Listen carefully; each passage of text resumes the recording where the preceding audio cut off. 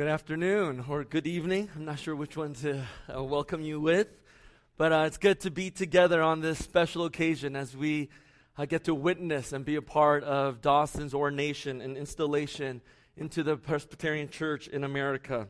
Again, just wanted to introduce myself. My name is Dan Song. I'm a local pastor in St. Louis.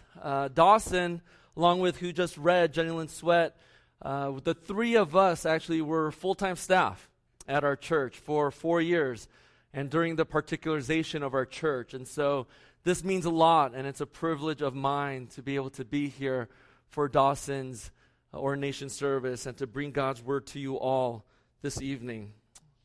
As we go to 1 Thessalonians this afternoon, going back from afternoon to evening, whichever way you want to look at it, just to give you a little bit of the context of 1 Thessalonians, Paul writes this letter to a very young church plant. They can't be more than a year old.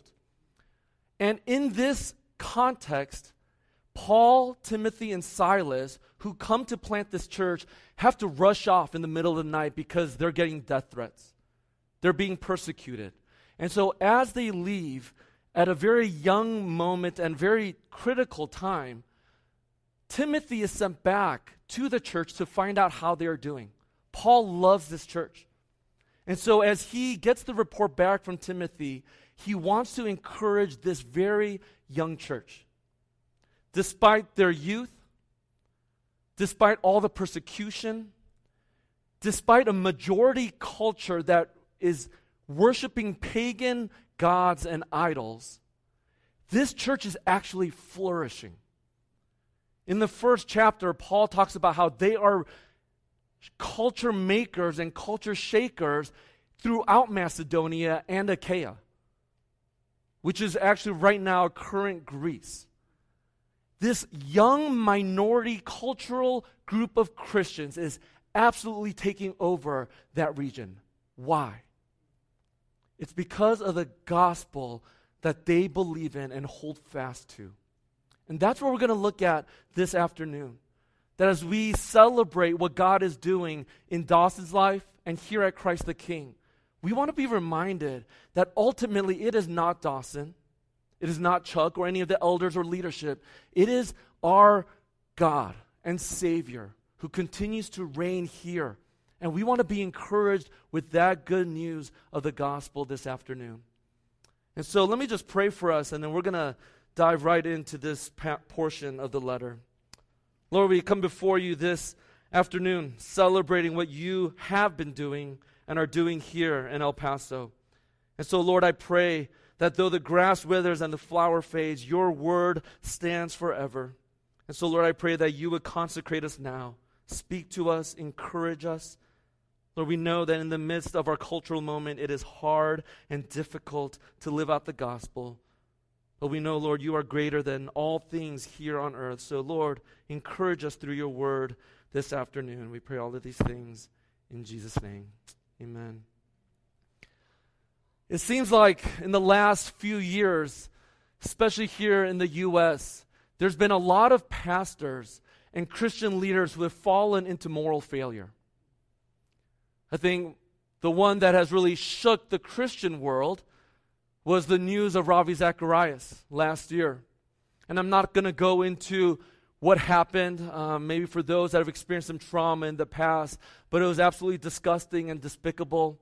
And a lot of the private sins and how it impacted many, many hundreds, if not thousands, millions of people are yet to really be known. But the moral failures can be of all different sorts of things, right, that we've seen in the church. It could be moral failure because of the abuse of power, abuse of money, sexual abuse and harassment. So many things, list after list of how Christian leaders and pastors have failed us. I remember the first time my first mentor from junior high, experienced a moral failure in his life. And it just impacted me as a 7th grader so much, along with a group of my friends. And I remember my buddy, who experienced this so differently, walked away completely from the faith. We are still dear friends, but he can never trust another pastor or leader again. Just during this pandemic, I heard from a brother, a member of our church, who I hadn't heard from over 13 months. And surely I thought the reason he wanted to reach out to me was because he was going to tell me that he was leaving the church, because we hadn't heard from them forever. But instead of him telling me that he was leaving the church, he wanted to process with me just the disillusionment that he was experiencing because of Ravi Zacharias and other personal leaders and pastors from his past that fell into moral failure. Now, why are so many Christian pastors and leaders falling into moral failure? Well, here, Paul gives us this beautiful picture of what it looks like to remain faithful to the gospel. He gives us this beautiful picture of faithful ministry in the church and what it should look like. You see, in this ancient world, one of the really interesting things for Thessalonica and a lot of that part of Greece was that you would have these sophists come into town. You'd have these orators who dressed really nicely, who waxed eloquent words, and would basically take people's money as a form of entertainment and then leave the city and leave them for dead. So when Paul, remember, he escapes and has to leave to Berea because of all the persecution and the death threats he experiences, these Jewish leaders come in to replace Paul, Timothy, and Silas. And what they tell the church in Thessalonica is that Paul, Timothy, and Silas were actually no good, just like the sophists who basically wanted to wax eloquent words and leave you for dead. And so they basically malign Paul's character, his name, and his conduct. And it's in this situation that Paul gives a beautiful defense of the gospel. And he does so in these first 6 verses that we just read. Now look at what he says in these first 6 verses. Look at verse 1. He says, "For you know, you yourselves know." But he says that 4 times. Why? He's saying you were there. This isn't a he said, she said. You were actually there to see us minister faithfully to you. Verse 2, he says, "We have suffered and been shamefully treated in Philippi in the midst of much conflict." We didn't come here to get our reputations, raise our reputations, but rather our reputation suffered.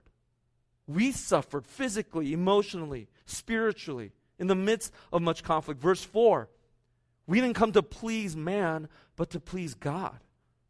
Verse 5, we didn't come with words of flattery or pretext for greed, nor do we seek glory from people. You see, here Paul is setting up the context to say, you guys were there. You know. And he's setting up this beautiful defense of the gospel in 2 ways. And I'm just going to give us 2 points here this afternoon of what this looks like to have a faithful ministry that is built upon this gospel community. And what he does is he actually illustrates it in 2 ways. He says, there's one for church leaders, and it also applies to you as church members. And the ways he does that, he says, it's the importance of God's word, and secondly, the importance of our character. So let's first look at the importance of God's word. 6 times in this portion of the letter, Paul writes these words, gospel of God or word of God.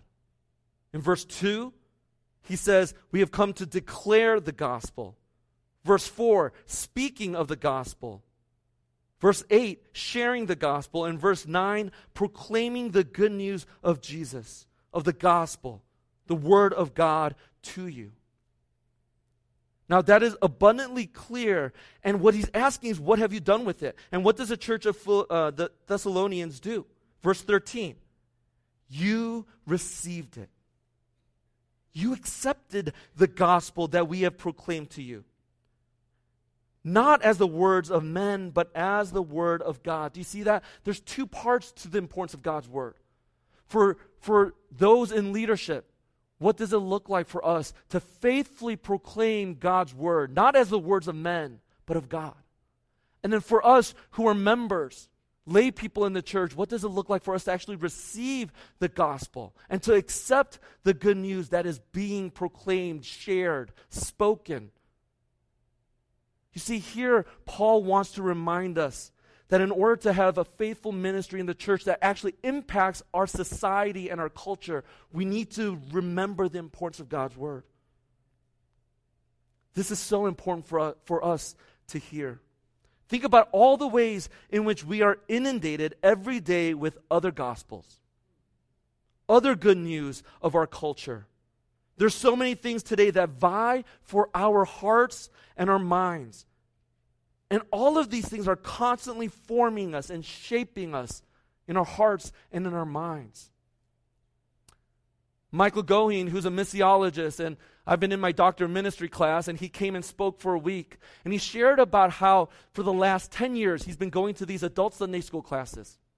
And he asked this question, what is the meaning of life? And for the last 10 years, it has been the same answer over and over and over again. Material prosperity, consumerism, wealth, goods.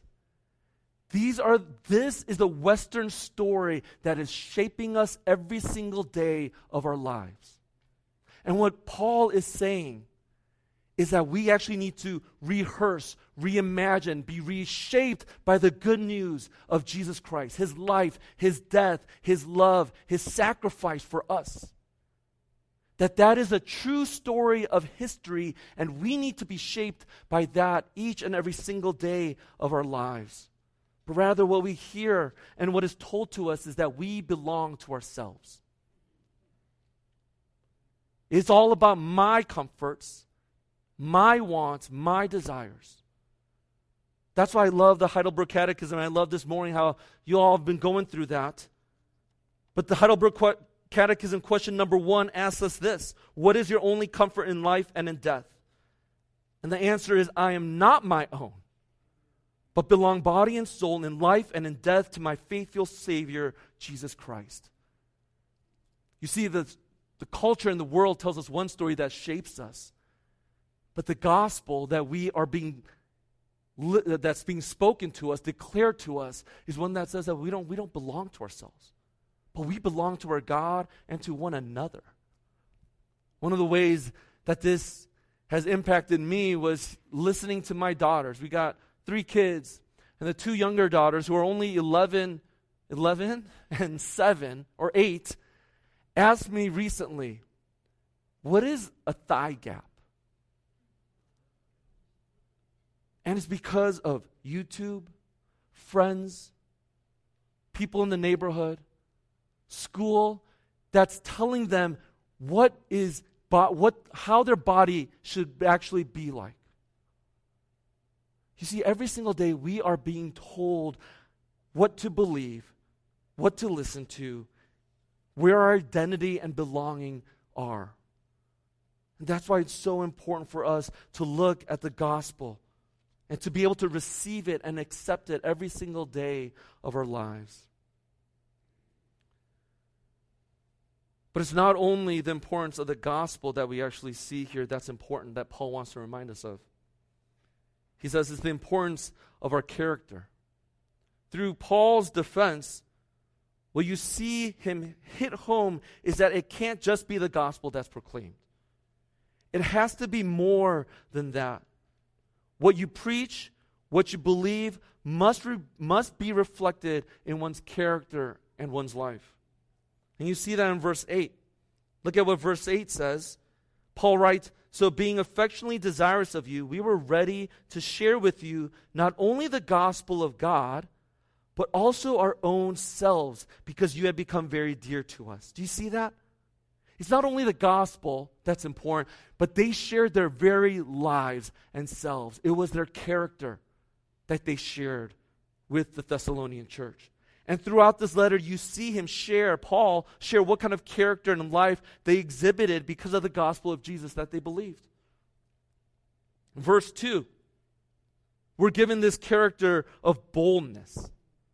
Paul, Timothy, and Silas, their experience at Philippi, where they were run out of town and flogged and beaten, that did not stop them. They were still bold with the gospel of Jesus, and they go to Thessalonica nonetheless to proclaim the gospel of Jesus Christ.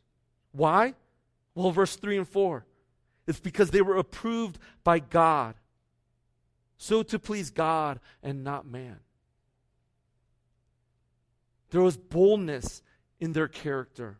But not only boldness, right? Sometimes we can sort of say, oh, it's all about my boldness, and create enemies just for the sake of people hating us, and we feel good about that. We're being martyrs. But Paul goes on in verse 7 to say it's not just boldness, it's my gentleness. And he uses this beautiful metaphor and picture of a nursing mom. It describes one of care, of love, and sharing with one another, like a nursing mom for her children. This delicate nature of one's character in their lives. But not just gentleness, we see diligence. Verse 9. What does he say? He says, "For you remember, brothers, our labor and toil. We worked night and day, that we might not be a burden to any of you while you proclaim to you the gospel of God." He's reminding them not to be idle. One of the things that Paul did was he actually got another job. He was a tent maker. Why? Because he did not want to burden the church of any financial strain. And so he worked. So boldness, gentleness, diligence, but also blamelessness. Can you imagine right now, can you say this of yourself? Verse 10, "You are witnesses, and God also, how holy and righteous and blameless was our conduct towards you believers." They were above reproach. Their conduct and way of life was blameless and righteous. And then in verse 11 and 12, they were faithful. He gives another metaphor in verse 11, if you read that, "For you know how like a father with his children, we exhorted each one of you and encouraged you and charged you to walk in a manner worthy of God, who calls you into his own kingdom and glory." See, fathers were the ones back in the ancient world that actually instructed, discipled, mentored their children. Nowadays, we leave it to the moms or the guardian, female guardians. But here, we see this beautiful picture of how the father, like a father, they were faithful to be able to care and walk and instruct this young church. You see how important character was to this church. Not just the leadership. He goes on in verse 13 and 14. What does he say? He says, "Paul gives thanks that not only did they receive God's word, but they actually became imitators of the churches of God and in Judea. You suffered the same things because of the gospel, but you have lived a life worthy of the gospel." You see, it wasn't just the leaders and the pastors and the church planters that lived a life that actually represented the gospel, but it was the church as well. It was because of their character that actually transformed their society and culture because of who they were and because of the gospel of Jesus Christ. So you see here just these two beautiful ways of how important not only the gospel was, but also of their character. As we think about how important character is, Teresa Morgan, she's a leading classicist in the world. And she asked this question: what is the single greatest contribution of Christianity to the ancient world? To a church like Thessalonica. This is what Teresa Morgan said: "I think that insistence by Christianity that God is always loving and always trustworthy and always just, and because of that, Christians are called always to practice those same goods towards God and always to practice those same goods to one another. That is a very big change in thinking from the ethics of the Greek and Roman world, where the gods may be just, but they also may not be. Where the gods may love human beings, but they may not. Where being merciful might be the right thing on a certain day, but might not. Where loving your neighbor might serve you, but also might not. The Christian insistence that if those things are good, they are good for everybody and they are always good. I think that was transformational for the Roman world and then for the Christian world, and is perhaps the single greatest contribution of Christianity to public life." In other words, what they believed, what they accepted of the gospel was actually lived out in their character. Things like human rights, things like charity, love of enemy. These were optional in the Greco-Roman world. But for the Christians, these young believers, because of Jesus' life, death, resurrection, it transformed their way of life. Can you imagine? I love your quartet here. I was mentioning that to Dawson at lunch. But can you imagine, my daughter just picked up the violin not too long ago. But can you imagine her being asked to play the cello suites by Sebastian Bach, Johann Sebastian Bach? Can you imagine that? I mean, when my daughter plays just the scale, it hurts. I cringe. But John Dickson, an author and writer on the historical Jesus, listen to what he says about differentiating between faithful and a beautiful tune versus one that is composed versus one that is actually played. Listen to what he says. Jesus wrote a beautiful tune. And Christians have sometimes sung it very poorly and thus obscured the gospel. And sometimes Christians have sung it beautifully with lasting effect, and people can see the gospel in us. You see, we can actually discern between a beautiful composition and a terrible or ordinary performance. And so it is with the gospel. The gospel is the most beautiful tune. And we might see it played and performed horribly, but we cannot disagree that what Jesus did is the most beautiful thing in all of this world. I think it's very easy to recall names of people who have experienced moral failure, and it always hits the headline news in our society and nation. Those who have fallen from grace because of moral failures and for playing and singing the gospel poorly, thus obscuring the gospel, as John Dickson says. They're the ones that always get the headline news. They're the ones that make it on Twitter and the blogospheres, and that shouldn't actually surprise us. But there are also countless men and women who have sung the gospel beautifully, who don't make the news. One of those men have been that for me, who passed away recently, and his name was Dr. David Calhoun. I had the opportunity to sit under him because he was my interim pastor. He never made it to news when he died. But this man exhibited the character that we see in the Gospels.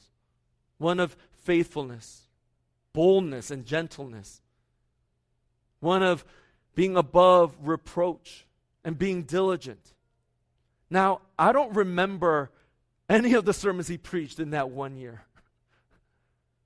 I actually do remember one. And I remember, because this was towards the end of his ministry, sitting in his office week after week and taking all these notes because I wanted to be able to emulate his life. I can't find that journal. But you know what has stuck with me to this day?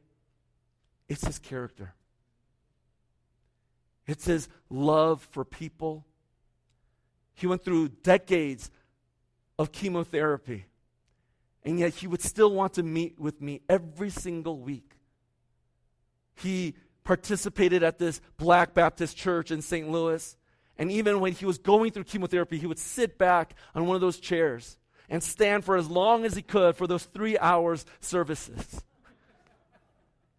But it was also his boldness for the gospel. It was his love for people, and it was gentleness that I remember, and he represented Christ to me. One of my former elders wrote a letter just wanting to lift up Dr. David Calhoun on a Facebook post, and this is what he wrote about Dr. David Calhoun. I remember the day I was diagnosed with cancer, and Dr. Calhoun heard about it. As soon as I got up at the end of his class to leave, he called out to me, "Mr. Going, a word in my office, please." In his office that day, I'll never forget what he said and how it made me feel. I walked in there afraid and alone and came out comforted and encouraged. Two things stood out from that conversation. First, "Mr. Going, this is going to be the worst time of your life." He went on to explain and warn me that I'll lose a lot of friends as they don't know how to respond, or they'll say really crappy stuff out of their discomfort. He was right. I lost several friends during this time. But second, that this will be the best time of my life. I was definitely puzzled when he said this. He explained that God will draw near and that I will feel his presence ever so deeply. He said this with such deep conviction that I believed him, and he was right. I felt God's presence during that cancer journey.